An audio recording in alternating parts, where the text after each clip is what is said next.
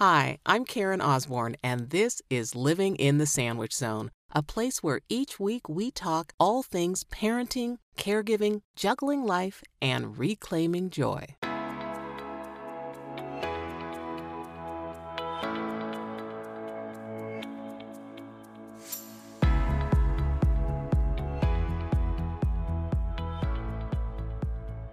Hi, I'm Karen Osborne. Welcome back to Living in the Sandwich Zone and the second part, part 2, of my conversation with certified breathwork and quantum journey guide Ellen Wong. In this segment, we talk about breathwork. We talk about how Ellen got into doing breathwork, why I sought it out, and a little of the nuts and bolts as to how breathwork works. If you have ever felt called or drawn to doing breathwork, Ellen is a fabulous teacher. I did a one-on-one breathwork session with her, and it was amazing. It opened me up in ways that I didn't even expect. You'll be able to find all of Ellen's contact information in the show notes for this episode. But for right now, here's a little bit more from Ellen on the power of breathwork. One of the things that I read was that a lot of grief is stored in the lungs. And so I was called to try to start doing some breath work to help emotionally release things. How did you end up getting to explore breath work and starting this breath work practice? Well, I love that you shared that because I did not know that. I did not know that grief was stored in the lungs, That's what I've heard. and it all makes sense now. It's like, you know how like in your life you like get these little realizations or epiphanies and they're almost like little puzzle pieces that suddenly make you realize like, oh, this is why I did this, you know? So the first, like I always attribute this one first breathwork session as my invitation into breath work. And I had done breath work maybe 2 times before this, but in the fall of 2018, after I had left my career that April, this was September, my business partner Sam and I got an opportunity to work with this woman named Andrea Ming, who was, I didn't know this at the time, but she was a newly certified breathwork coach. And she was just developing her practice and just starting to really facilitate. So she invited us to do this like couple session basically. And we went, and in that one session, my heart just kind of it cracked open in a way that I have never felt before. And obviously I was just like crying like bucketfuls, and so much release was happening. And then my dad's spirit came to that, like he was palpable. Even Andrea, the facilitator, she was crying. She was like, I feel him here, and like I'm receiving messages for you, and he just wants you to be happy. He wants you to like release the weight of this grief. And he had passed when I was 15. Mm, And so, you talk about perfectionism and oh my God, the whole nine, people pleasing, perfectionism, everything. yep. Basically, from really, I think before he passed, but I think his passing also it threw this sort of like curveball where I felt like everything was pulled from underneath me, and like my whole world turned upside down within the span of like an hour. And, you know, life as I knew it completely changed. And so my sense of security and groundedness was forever shaken after that point. And I don't think, financially speaking, I was never concerned. Like, I was never super worried that I wasn't going to make it for whatever reason, because I think my dad worked so hard and he like supported us so well that he set us up really, comfortably, where he's just like, again, it's like I look back and I'm like, thank goodness. I have so much gratitude for the sacrifices that he made, because it allowed me to kind of have the time and space to find my way through. But also, I spent my entire adult life and college life and, getting into my career, becoming a workaholic and really Mm-hmm. feeling like my value as a person was dictated by everything external, what my bosses thought, what my clients thought, everything. And so that I started to realize my workaholism, after that one first breathwork session, that one really transformative breathwork session. I had been numbing out my grief with my work, with my workaholism, you know, like I had been escaping feeling the depth of this grief. Yeah. And so as you're saying that, like, grief is stored in the lungs, oh my God, that's why. That's completely why I was called to breath work, because that whole year and even now it's like I still feel it. Like I still feel a little bit of that weight in my lungs, you know, and um yeah, it's not just that it goes away. I think really healing is, and doing this kind of work is just giving you access to tools that can help you to regulate your nervous system so that Mm-hmm. when you do experience that grief come up again and you do experience that pain, you know what to do. It doesn't overtake you like this crazy, huge, like wave that knocks you out the Right. way it used to. Right. And you don't go to like all these things like, you know, work or alcohol, partying, whatever, socializing, anything, all these numbing tools. Mm-hmm. You now know how to stand on your own 2 feet and just like almost like open your heart up to face it and feel it all, you know, which is the only way that we can really get through or complete our trauma cycles. Yeah, I think that for me, it's the science that lured me in first, Mm-hmm. in Mm-hmm. terms of just talking to people about how, I did a Reiki session once, and the practitioner who was working on me was noticing how shallow my breath was, and she's Mm. telling me to breathe, and I'm thinking I am breathing, and and then she's, no, no, breathe fully in and feel your belly expand, and I was like, that feels so forced because I've been so conditioned to shallow breathe. Yeah. And so the whole thing that spoke to me is that the shallow breathing really fuels your fight flight, you know, sympathetic nervous system. And Mm-hmm. so Mm-hmm. getting into the parasympathetic where you're soothing and the relax and restore, that's like, okay, so now every time I feel myself ramping up, I'm like, okay, take a deep breath, take a few deep breaths. And it does, I do feel a physiological shift Yeah. just if I do that 4 or 5 times. So that's what really um, kind of opened the door for me. And then I too had a really emotional experience during my breath work session with you. Mm. And I think it's a combination probably of the breathing, but then you have this incredible, uncanny knack to pick music that accompanies the breath work. And I've always, music and I are, and it's just a big thing in my life. Lyrics, music, all of it. Um, and at one point, I can't even remember what song it was Mm. that came on, but it was like, it just uncorked me. And I Mm. just felt that gush of just, when you just have to get to that place of just let it out, let it Yeah. out, let it out. And Yeah. that's what I experienced. But for someone who's not had the opportunity yet to experience a breath work session, Mm-hmm. walk us through that. Yeah. What, from A to Z, soup to nuts? Yeah.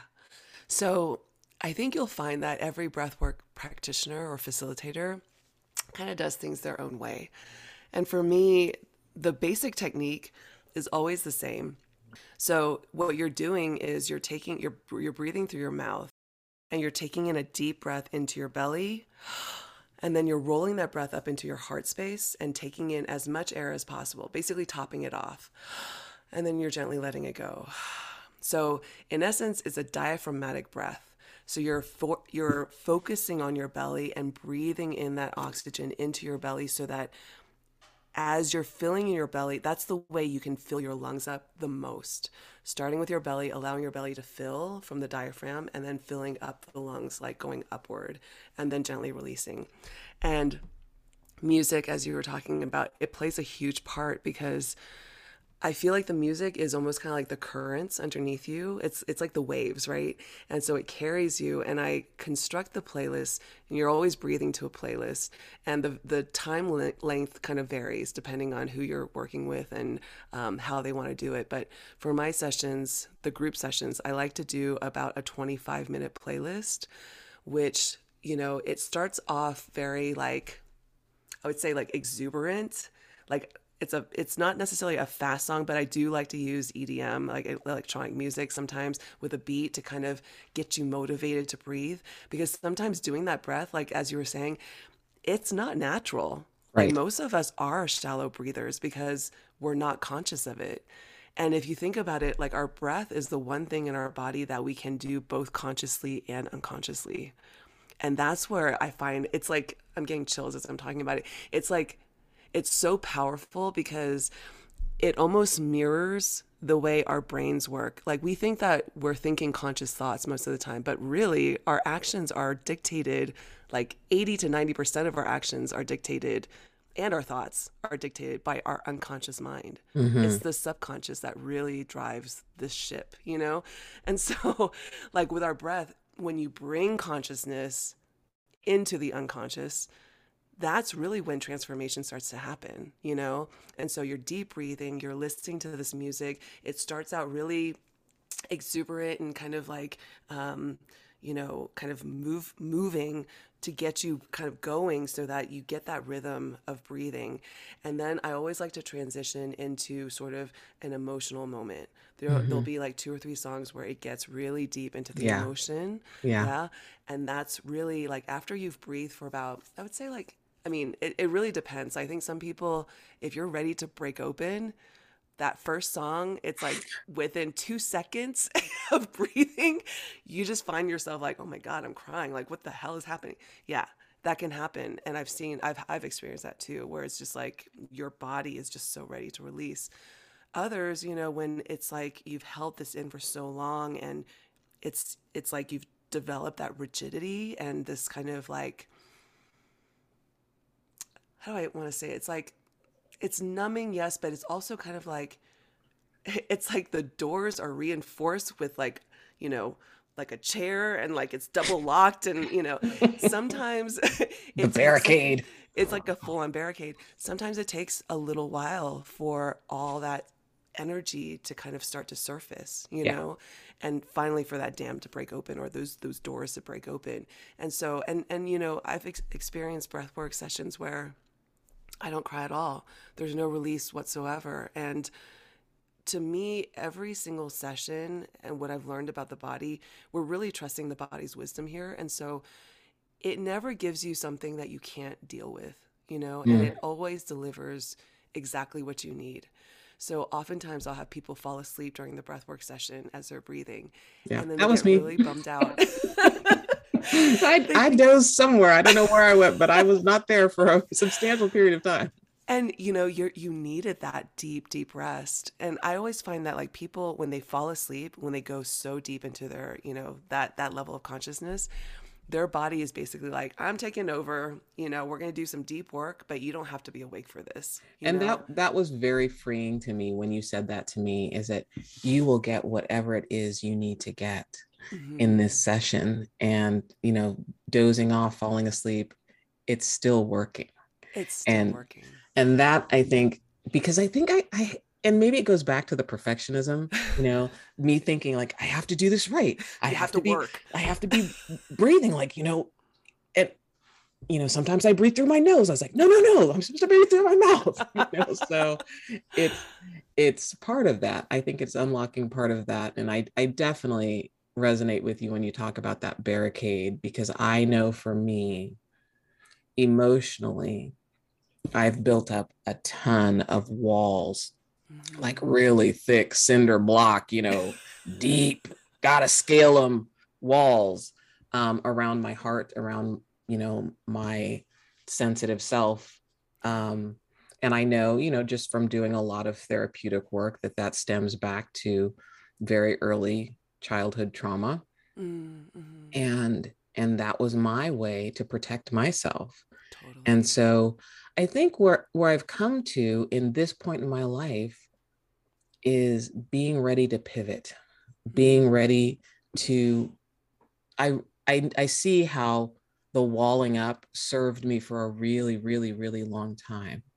And now I've done a lot of self exploration. Like I said at the beginning, I've been very introspective, and I'm just ready to live a life where I don't have to maintain. It takes a lot of energy to maintain those walls. Yes, it And does. also, I just feel like the connections that I've made with people like you, like other people, that where I connect in a way that is just so authentically deep and meaningful and soul filling, Hmm. that I want more of that. You know, I want more Yeah. of that. I am done with the whole superficial. I think, sometimes we get into this thing where we're just moving. We're just moving and we keep moving, and you can walk past somebody who's like, "Hey, how you doing?" But you're 10 steps forward before the person even has a chance to answer. And as an answer, especially in a non-superficial way, no one has a chance to do that because we're just Totally. moving so quickly. Yeah. And and I just want to be able to really connect with Hmm. people in a way that is fulfilling for both people. Yeah. Just like you come and you have a communal giving and sharing, and then the takeaways from that are just so wonderful. Yeah. And you need to be able to expose your heart in order to just drop right in past the BS, Like, Yeah. I've been having so many conversations recently with different people that I'm just meeting, like, honestly, through Instagram, which is, like, Instagram is really easy to hate on, but I also want to always, like, kind of uphold it as it's been a very amazing connective tool for me to meet just incredible people, and That's how I reached out to you. yeah, it's like, yeah, it has a lot of, demons kind of associated with it, but also when I think used in the right way. And this is actually, I think, it's like a really beautiful kind of metaphor and symbol for a lot of different things that we experience in our world. There are things that can be very, like, when used in the wrong way, super dangerous. But Right. when you put it where it needs to be and you don't give it too much power, but you also honor it for what it can do, then it becomes this amazing tool of, like, essentially light, Yeah. and you can create so many bridges and connections that way. I But definitely feel you on that. And I'm going to say that I have been a social media phobe forever, uh-huh. forever. And it was actually when I took the podcasting class where they, said, "Oh, create an Instagram account, and that's where you can kind of find like-minded people." And I'm thinking, everything just flooded me. I was like, no, you don't find, it's like all full of hate and criticism and judgment. You don't find like-minded, soul-filled, heart open people. But I realized that it's like one of those things, like, where what you look for, you will find. Yeah. And so when I set the intention to start my Instagram experience, I set it with the intention to try to find people that I would love to connect with. Beautiful. And I really have. I mean, I think that that is one of the things that is also pandemic driven, because Hmm. we have become so isolated from connection that I really recognize how much I missed connecting with people. And I had to find a new way and a new vehicle through which I could facilitate connection. And yeah, surprising to myself, Instagram has been kind of fun. And Yeah. it's been a little portal to finding people I never would have connected with, but for that, platform. So yeah, I think Totally. that where your attention goes, your energy flows. And so if you're putting the attention there to find something um, that fills you up, you'll find it. And if you go in thinking that you're going to find judgment, hate, criticism, and the bullseye on your back, you're going to find that too. Yeah. it's like life, right? It's Yeah. like, Yeah. it really is just a reflection of our life. And, the people that I've been able to connect with recently, and yourself being one of them, like, I just feel like we can just dive right into the deep end and cut through the noise of all the small talk and the sort of formalities and just go straight into the heart center and talk about what we're feeling, what we're experiencing, Yeah. the good meaty stuff that to me, like I've never been somebody who enjoys like networking or like small, Oh, that kind of thing. I mean, it's funny because, yep, when I went to law school, the whole thing is you got You to got to do the network, you got to networking. network. And I'm thinking, I don't network because the thing about networking for me is that it feels fake. So Yes. I can generally talk to anybody and everybody if I'm just talking. Yeah. But if I'm talking with a filter, like a background filter of an agenda of needing or wanting something from someone, all bets are off. I mean, that's a killer. That Totally. it taints it. It taints it and it makes it feel not genuine. Yeah. And so that's, for me, that's what networking, that's the definition. And maybe just like with Instagram, I need to reframe it in terms of what I'm looking for in terms of that engagement with other people. And then maybe I will free myself of the networking, I don't know, the Well, it's judgment like that I have about it. it's like as you're talking, I mean, what I'm realizing is this is the world that we have the opportunity to rewrite and to kind of, you know, figure out new ways of doing things. And so to me, something like networking, I think our perception of it was always really shallow and really sort of like almost self-serving in a weird way. Mm-hmm. And because I think that was what we were taught, like that's the way the world operates. This is what you do Yeah. to, whatever, like get ahead or Climb the create your ladder of success. Yeah. climb the ladder, which we all know is now a huge illusion too.